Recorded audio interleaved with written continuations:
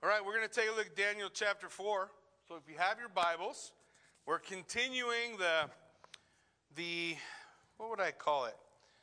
The foreshadowing for the prophetic part of the book of Daniel is laid out for us in the first 6 chapters as we look at the practical experience of Daniel in God's deliverance, the times that God was there, how God moved, how God worked. We struggle with this concept sometimes, the idea that God actually does not need our help. What do you think? Sometimes we're pretty sure he needs our help, right? I need to do something. And one of the things that we can learn watching Daniel is there is a real spiritual strength in being still and waiting for God to move. Now, we aren't good at that. We're much better at getting in the way, right? We're much better at jumping up and saying, well, so I got to do something, so I'm going to do this.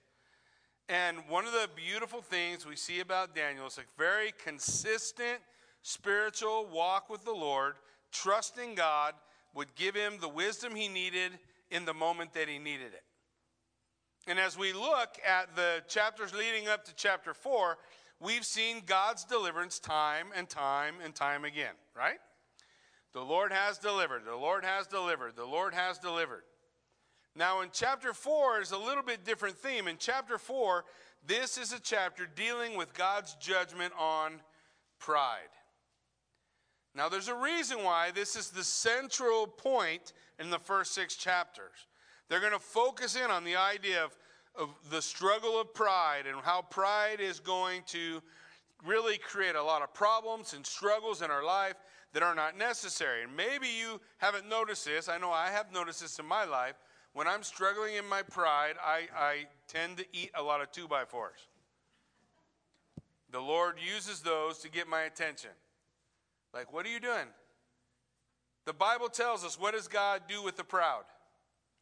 The Bible says he opposes the proud.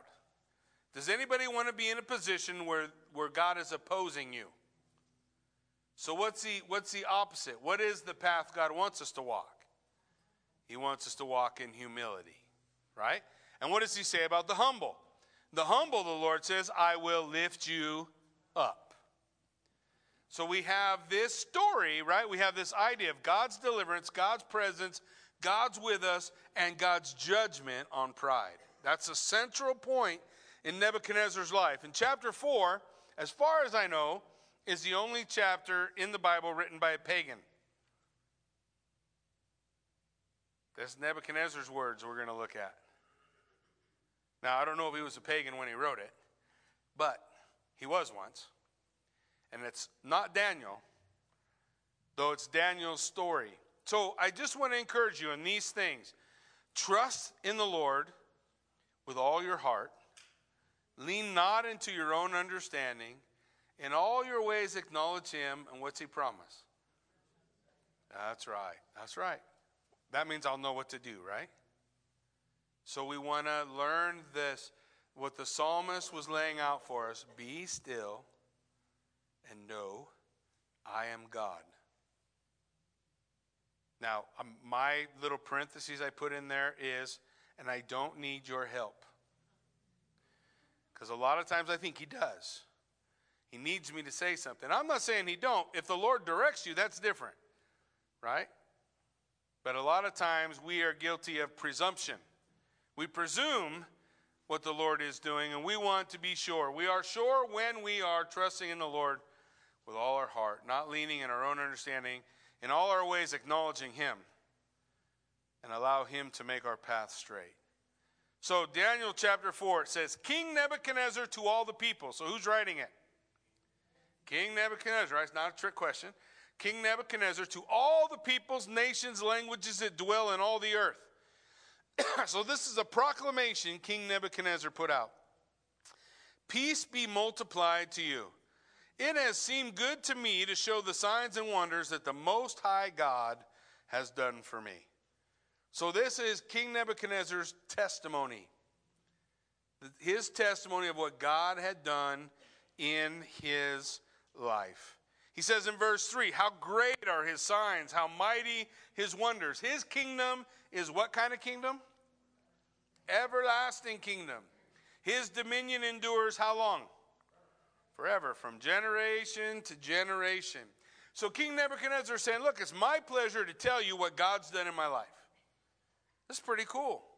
It's a pretty cool part in the book of Daniel. So verse 4, in case we had any doubts, starts with this phrase.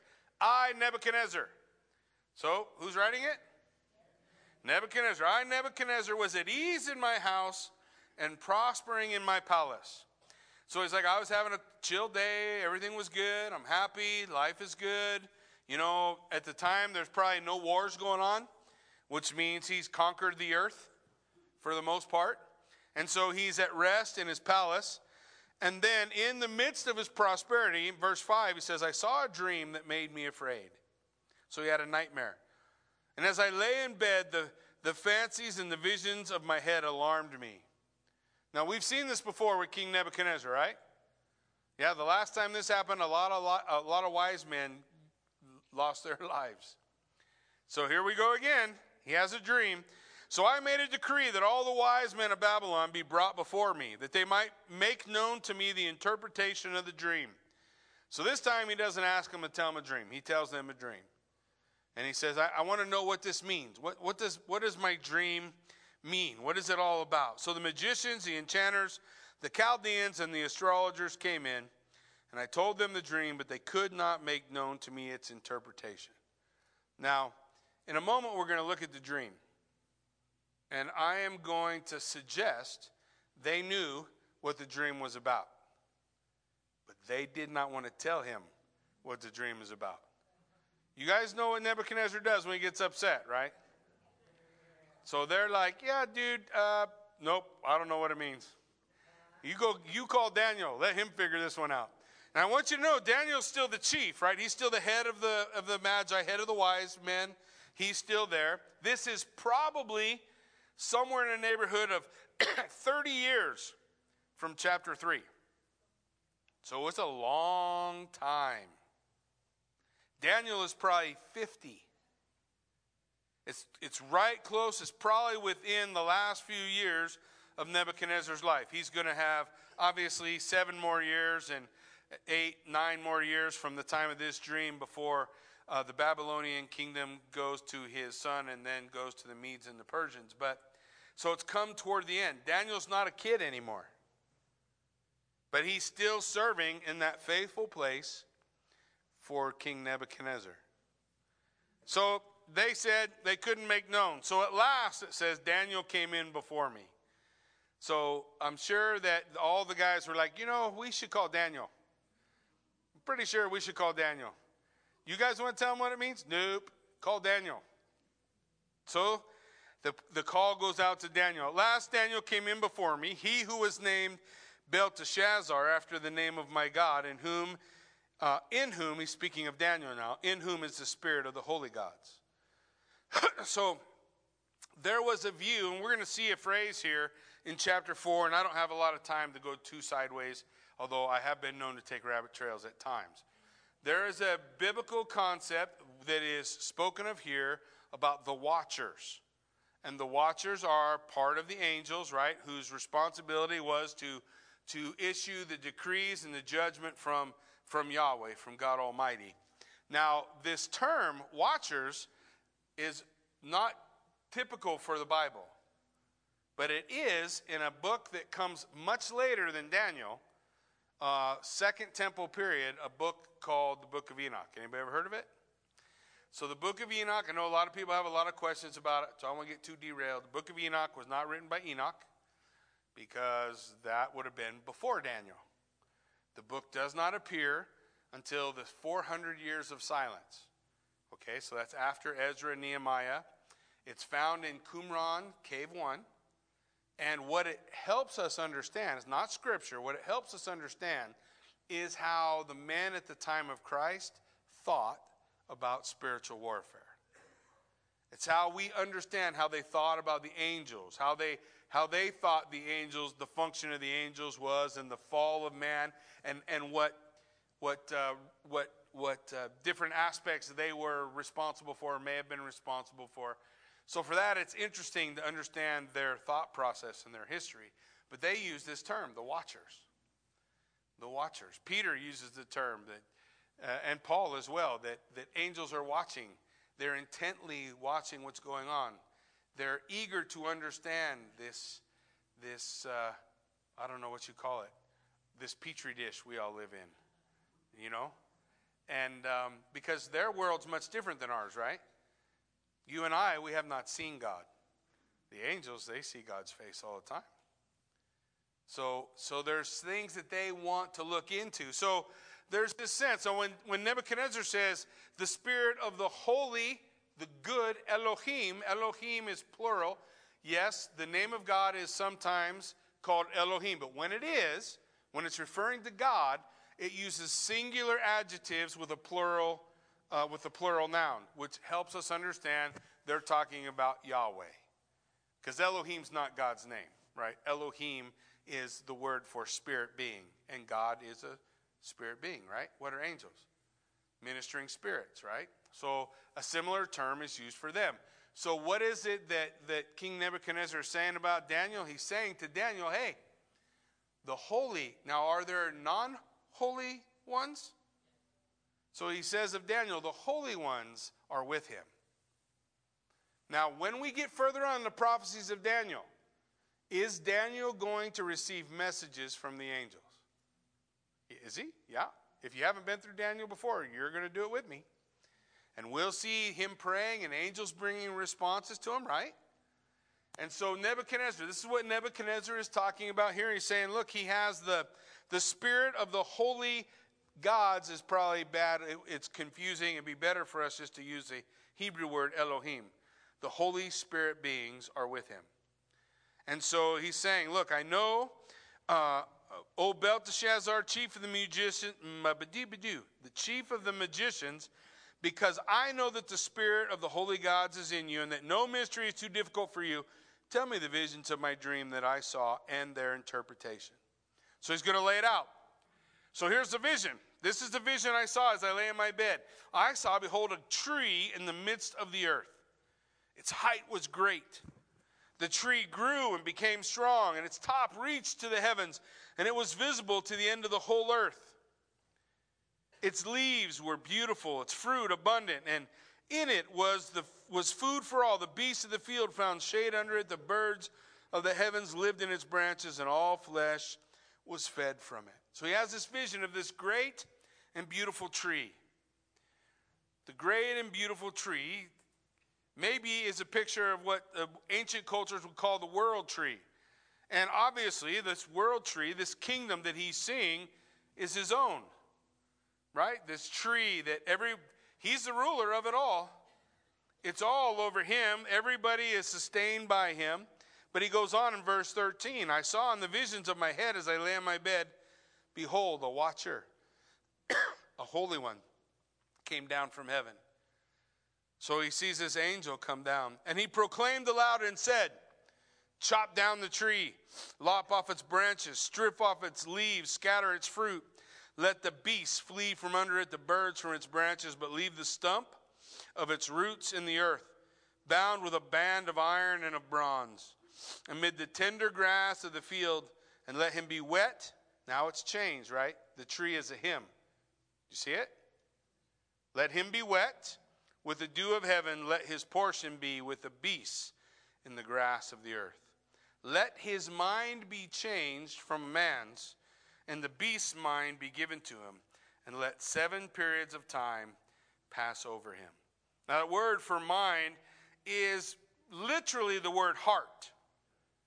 Let his heart be changed. It's a term that refers to the seat of his moral being. So the difference between heart and mind is even conflated in our culture, right? That we say what I think I should do in my heart, or we don't often say the same thing about our brain. It's the idea that this is the seat from which our emotions flow and our decisions flow. And so this tree, who is a man, is going to have his heart changed. and it will be a beast's heart that will be given to him. So he's not going to have the same type of thought process that he has now. And the word 7 iranin shall pass over him. That's 7 years. 7 times will pass over him. And so for 7 years, this tree, who is a man, will be given the heart of a beast, and for 7 years he will have the heart of the beast. And then he goes on, verse 17, the sentence is by the decree of the watchers. This is the watchers' decree, the decision by the word of the holy ones, to the end that the living may know Most High rules the kingdom of men. Now, I don't want you to miss it, because there are times the scripture tells us, we can look at it in the book of Kings, we don't have time tonight, where the Lord God will assemble together his angels and he'll say, what do you guys think we should do about this? And the angels will talk about it. Well, we think this or we think that. And Kings talks about it. Kings talks about an angel coming and the Lord saying, what should we do about this King Ahaz? What shall we do? And an angel stepped forward and said we should put a lying spirit so that he believes the voice of the false prophets, that he would go to battle to face judgment. Ultimately, he's going to be judged in this place. And the Lord says, let it be done. So heaven gives us, the Word of God gives us insight to those things happening. Here, it would seem the same kind of thing is happening. This is by decree of the watchers, the holy ones. Perhaps similar to what we see in the book of Kings, where the Lord is saying, okay, Nebuchadnezzar's full of pride. We need to do something to bring him down. What do you guys think we should do? You ever thought about God that way? Yet there are 2 times the Bible talks about the Lord doing that. Talks about the Lord utilizing, what would you say, the gifts and wisdom of his angels, the holy ones. I think sometimes when we picture an eternity with the Lord, we don't know what to think about. Maybe we think we're all automatons, or we get a ukulele and a cloud and we fly around and sing over the rainbow or something. But in reality, what we see in Scripture is God utilizes his team. He's still sovereign. He's still sovereign, but he does that. We see it. We read about it. And here it would at least intimate that this is what's going on here. This is by decree of the watchers, the holy ones, the angels, which would be those who were in Kings sitting on the divine council with God and giving the Lord ideas, what they thought should be done for judgment in that case. And what is the purpose of this judgment? So that the living would know the Most High rules the kingdom of men. Who is King of Kings? Don't say Joe Biden. Yeah. Jesus is King of Kings, Lord of Lords, ruler of the whole earth. The earth is the Lord's and the fullness thereof. It's all his. And he is accomplishing his good purpose in all of creation. It says he gives it to whom he will, and he sets over it the lowliest of men. So the Lord is going, we've seen this already in the book of Daniel. Who raises up kings? God does. And sometimes those kings he raises up are for judgment, right? Yeah, one of the things that the Bible teaches is God's people get the king they deserve. I know we don't always like that thought.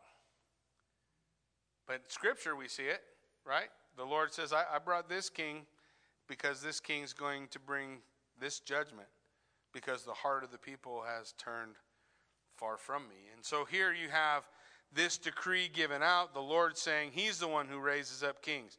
So it comes to Daniel. Daniel, are you going to tell the king what all this means? So It says, this dream I, King Nebuchadnezzar, saw, and you, O Belteshazzar, tell me the interpretation, because all the wise men of my kingdom are not able to make known to me the interpretation. Now, maybe they just don't know. Maybe I've studied it too much and it looks obvious to me, but I think what the king is saying to Daniel is, I know you'll tell me the truth. You have somebody in your life who will do that for you? Who will tell you the truth? Not what you want to hear. They're not necessarily going to rally to your side. They're not necessarily going to just, be supportive no matter what, but they'll be honest with you and tell you the truth. That's who Daniel was, the King Nebuchadnezzar. He says, I know you will tell me. So Daniel, whose name was Belteshazzar, was dismayed for a while. He's dismayed because he knows what it means. And his thoughts alarmed him. So the king answered and said, Belteshazzar, let not the dream or the interpretation alarm you. For one time in Nebuchadnezzar's life, he had self-control. And so Belteshazzar said, my lord, may the dream be for those who hate you, and its interpretation for your enemies. And then he said, here is the bad news. The tree you saw, which grew, became strong so that its top reached to heaven, and it was visible to the end of the whole earth. The leaves were beautiful, its fruit abundant, in which was food for all, under which the beasts of the field found shade, and in whose branches the birds of the heavens lived. It is you, O king, who have grown and become strong. Your greatness has grown and reaches to heaven, and your dominion to the ends of the earth. That's the end of the good news. And because the king saw a watcher, a holy one, coming down from heaven, saying, chop down the tree and destroy it, but leave the stump of its roots in the earth, bound with a band of iron and bronze in the tender grass of the field. And let him be wet with the dew of heaven, and let his portion be with the beasts of the field, till 7 periods pass over him. This is the interpretation, O king. It is the decree of the Most High, which has come upon my lord the king. You shall be driven from among men. Your dwelling shall be with the beasts of the field. You shall be made to eat grass like an ox. You shall be wet with the dew of heaven, and 7 periods of time shall pass over you, until you know the Most High rules the kingdom of men, and gives it to whom he will. And as it was commanded to leave the stump of the roots of the tree, your kingdom will be confirmed to you from that time, that you might know heaven rules. So the whole lesson for Nebuchadnezzar is, I don't need you. Now Nebuchadnezzar would look over his kingdom and say, look at this incredible kingdom I have built. Look at all the things I've done. Look at how well I have led. And those things may be true. He may have led well. He may have been a good king. He may have made wise decisions. But everything he did was in the hands of his maker. And the Lord's going to prove it to him. He's going to spend 7 years crazy as a loon. 7 years eating grass, not among men, running around wild in the fields. And the Lord said, and your kingdom will not depart you. You tell me. Now, maybe until recently I would have thought a crazy president couldn't keep ruling. Maybe he can.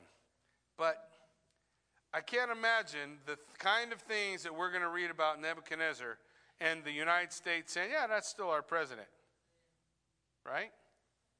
Well, we're still going to follow this, and this is the one for us. And so as we look at it, this is going to be the loss not only of his power to rule, but his sanity as well. And when it's all over and done, the words that he wrote in the first 3 verses will be what he writes at the end. The Lord God is with me. This is his kingdom, and I am his servant. And so this is what he's getting across. So here's the advice Daniel has for the king. Therefore, O king, Let my counsel be acceptable to you. So Daniel's going to say, look, we don't want this to happen. So here's what you should do. Break off your sins by practicing righteousness. So one of the common things that we see in the lives of believers across time is the concept of repentance and walking in righteousness. And we always struggle with the ideas. In fact, it was interesting, I had some interesting conversations about Sunday's sermon. Remember, I was talking about adding to your faith these things, these disciplines within the Christian life. And sometimes we only think that's self-will. It's not only self-will. We have to walk in the power of the Holy Spirit. Amen? But it does require your will. It's not pixie dust, right? But so it does require you to have skin in the game, right? I want to follow you, Lord. I want to be obedient to you. Even if what you're doing is saying, Lord, fill me with your Spirit so I can do these things. Empower me to be the man you're asking me to be. It's calling out, reaching out for what the Lord will do in and through us. And so here, Daniel's saying, look, you need to break off your sin. Repent of the things you ought not be doing and walk in righteousness. Do the things you know you ought to do. Now, those are the areas we struggle in, right? Practically, it's like what Paul wrote in Romans 7. The things I think I should do, I don't do. The things I am pretty sure I shouldn't do, those are the things I practice. Right? Isn't that what Paul said? And he tells us in Romans 7 that he's delivered from the body of death by Jesus Christ our Lord. So Jesus has given us everything we need so that we can overcome. Everything we need, he's given us. But we still have to walk in reliance on his provision. If we don't walk in reliance of his provision, if we don't make the choice in the morning that says, I'm going to seek the Lord today, it's not magically going to happen. But when we do, the Lord will, superimpose himself in our obedience. He will move and work and draw and call and equip, right? So that we might be built up into the people that God wants us to be. So here, Daniel is saying to the king, look, you need to break off your sin and walk in righteousness. Yeah, there's things you're doing you know you shouldn't do. For example, he says, your iniquities by showing mercy to the oppressed. One of the things we see every world leader do throughout time, from the beginning of time until the end of time, is oppress the poor. Oppress the weak. And so he's saying here, the Lord, you want to turn from your iniquity. So you want to have mercy on the oppressed. Be the defender. Does the Lord ever tell us to be the defender of the weak? Right? So we have these ideas laid out for us in Scripture. And what's his point? Listen to what Daniel says, that there may perhaps be a lengthening of your prosperity. Maybe this judgment won't come if there's changes that you make. So, Scripture goes on to tell us what happened. It says in verse 28, so all this came upon King Nebuchadnezzar. At the end of 12 months, so he had a year, right? Sometimes that's the best we can do in our self-will. I'm going to be good. Kathy caught me buying a Monster today. How many monsters? Okay, look.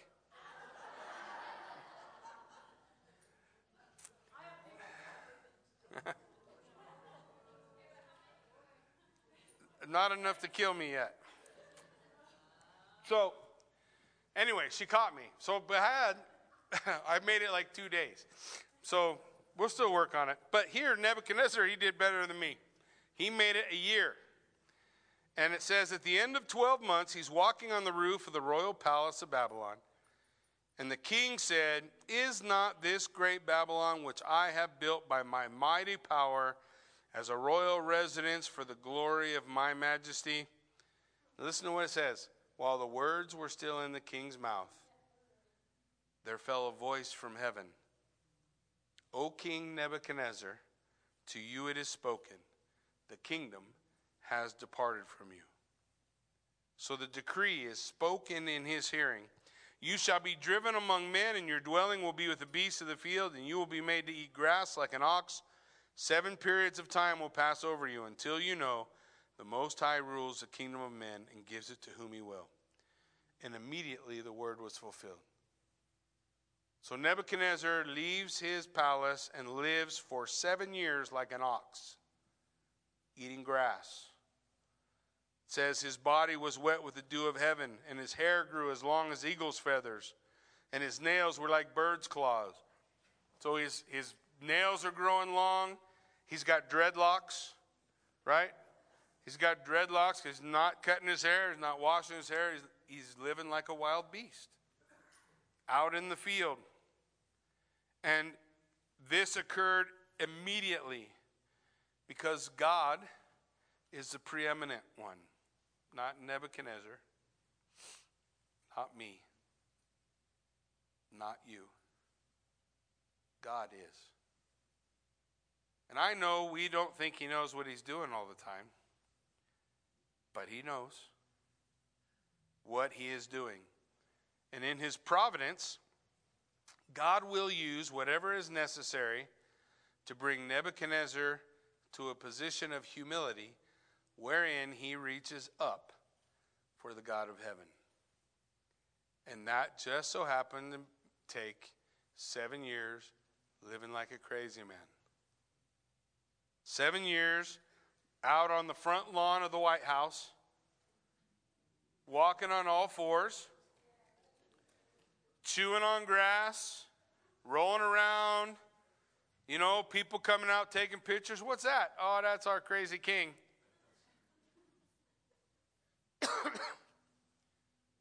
But you see, what God promised him was, you won't lose your kingdom because you're not the one who's holding it. God says, I am. We need to be reminded of that. Because you are not holding on to your kingdom. God is. It's his purposes that will be fulfilled. And we need to trust him and be still and know he is God. Is he able? For sure. Can he sustain us even when we're crazy? For sure he can, right? We see it, right, in Nebuchadnezzar's life. 7 years. I can't imagine that. 7 years of people walking by. All the people who want Nebuchadnezzar's job. Think about, you think you could be king and nobody wants to be king? Right? You think his sons or his grandsons or whoever was next in line for the throne is not licking his lips like, hey, the old man's gone crazy. It's my time. But none of that happens. Because God sustains his kingdom. And that's the lesson that God wants him to understand. Listen to what happens at the end. Verse 34, it says, at the end of the days, I, Nebuchadnezzar, lifted my eyes to heaven. So when 7 years were up, Nebuchadnezzar lifted his matted head, long hair, crazy nails. He lifted his head up to heaven, and he blessed the Most High. Because as his senses returned to him, he recognizes, for 7 years I did nothing. I made no decisions. I did not get out there to help or to do something or to take care of this issue or that issue or the other. I did absolutely nothing. I wallowed in the grass like a crazy man. And my kingdom is still here. Who is in charge? We're pretty sure God needs us. I think God uses us because he wants to use us, because that's how God is. But God doesn't need us. And all too often, my issue is getting in the way. God's trying to do something and I get in the way and muck it up. I make it more complicated than it needed to be. And there's other times when I should have stood up and said something, but I didn't stand up and say something because I was not being obedient to God's direction. How do I know the difference? Well, we make a decision, right? We make a decision that says, I'm going to walk in righteousness. I'm going to turn from my sin, and I want whatever you have for me, Lord. And we reach up our hands to him, and we walk in obedience to what God is calling us to. And he will do what you and I cannot do. He will accomplish what you and I cannot accomplish. So he said, I bless the Most High, praised and honored him who lives forever. For his dominion is how long? Everlasting dominion. His kingdoms endure from generation to generation. How many of the inhabitants of the earth? All the inhabitants of the earth are accounted as nothing. He does according to his will among the hosts of heaven and among the inhabitants of the earth, and none can stay his hand. You cannot stop what God has ordained to come to pass. But you can be a part of what God has ordained will come to pass. Let me ask you a question. If your will and God's will are in opposition, who's wrong? I think we get confused by that sometimes. Lord, I can't believe this is how this went. You sure? I don't know, maybe it's too simplistic, but it comforts me to know that God is accomplishing his purpose. Even despite my frailties or failures or struggles, God is accomplishing his purpose, and I trust him implicitly as we go along the way. As I lift up my hand to him, I know his kingdom endures from generation to generation. It says in verse 36, at the same time my reason returned to me, and for the glory of my kingdom my majesty and splendor returned to me. My counselors and my lords sought me, and I was established in my kingdom, and still more greatness was added to me. So the Lord humbled Nebuchadnezzar for 7 years. You're not going to get much humbler than living like an animal. Have you thought about what that means? Just spend some time thinking about what would that mean, living like an animal. There was a kid I went to high school with a long time ago. And he dropped a sheet of acid one night, and he never came back. So, as far as I know, if he's still alive today, he's still on the same trip. He's homeless. The last time I saw him, he was on the corner in Yucaipa, California, in the middle of traffic and God and everyone, pooping on the sidewalk.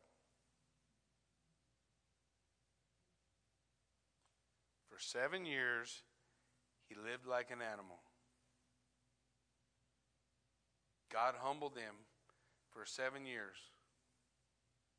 And at the end of the 7 years, God exalted him, lifted him up, so that we might understand by practical application God's ability did not depend on Nebuchadnezzar in any way, did it?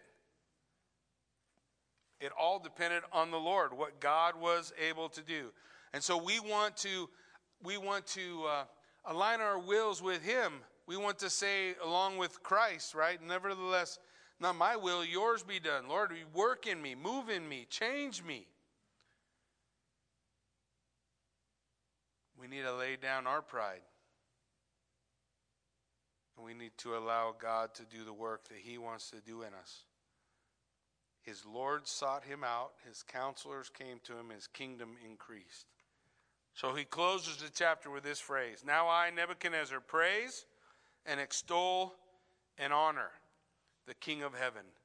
For all his works are right. His ways are just.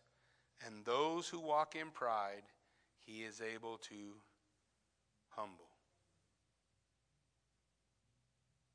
I pray as we study these opening chapters of Daniel, we're able to be prepared for the visions Daniel's going to share with us of what this great God is doing, has done, and will do. Amen? Why don't you stand with me? Let's pray. Father God, we thank you for this time, Lord, that we can be gathered and we can look, God, into your word, Lord. Understand, we want to know your word. We want to hold fast to your word. We want to allow your word to govern us. Lord, it is you who sit on the throne. And I pray, God, that we would trust you implicitly, that we would put our hope in you, that we would know above and beyond all things, God, that you are able to do abundantly above all that we can ask or imagine. That you are able to establish the kingdom, you are able to guide the church, you are able to help my home, my family. There's no job too big and none too small for the God of gods, the King of kings, the Lord of lords, the sovereign over all. You are able. So help us learn, help us understand, God. As you call for men to humble themselves before you, perhaps that's the key. That we come and we say, I can't get this change. I can't seem to make it lasting or permanent. We humble ourselves before our great God and Savior, Jesus Christ. We put our trust, our hope in him. And he gives us the anointing of the Holy Spirit to equip us to be what we need to be. God, I pray that we would live out our days in reliance on you, and that you would be glorified and magnified in it all. In Jesus' name.